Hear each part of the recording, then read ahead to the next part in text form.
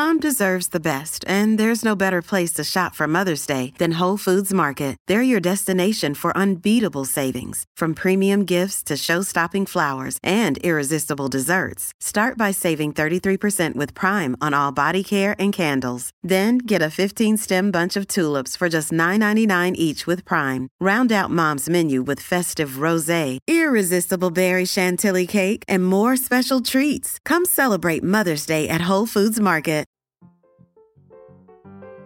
Thank you for listening to the Mutual Audio Network. Please, don't turn that dial. The Comedy Forecast Network. Let's dog-ear this for now.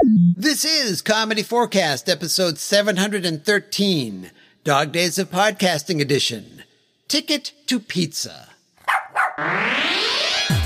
Every August, the Dog Days of Podcasting event challenges podcasters to create a new show every single day of the month. Or at least as many days as they can. Comedy Forecast has been a participant virtually every year since the challenge began. During last year's event, we looked at one odd news story each day. And we're doing it again this year. Be sure to subscribe, so you never miss an episode. And, to hear all the content being created by everyone participating in this year's event, go to dogdaysofpodcasting.com. Thank you. Oh, hi there, Clinton here, and here is today's odd news story. Over the years, I've read about pizza being delivered to a lot of strange and intriguing places, including the recent resupply run to the International Space Station. I hope someone was home when they rang the bell, but I don't think I've ever heard about anything like this. A pizza shop owner in Newport, Delaware received a phone order for 2 pizza pies. Okay, there's nothing unusual about that. Delivery driver Jim Leary took the order and headed to his destination. However, it was going to be a bit of a challenge for Leary, and he has delivered pizzas to addresses in 32 counties across 18 states. That's because the order came from passengers on an Amtrak train coming from New York and on its way to Washington, D.C. It seems that the train was experiencing a very long delay due to a mechanical issue. The passengers had no access to food or water. Now, we're not talking about a starvation issue here. No one was looking at Phil and hallucinating that he'd turned into a turkey leg. But still, a person gets hungry, you know?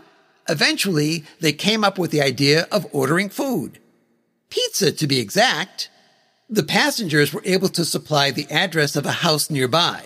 Then, all the 46-year-old Leary had to do was to drive to that house, cut through the owner's yard, climb over a whole bunch of logs and debris, make his way down an embankment, across a tiny creek, and walk to the train, all while carrying 2 pizzas.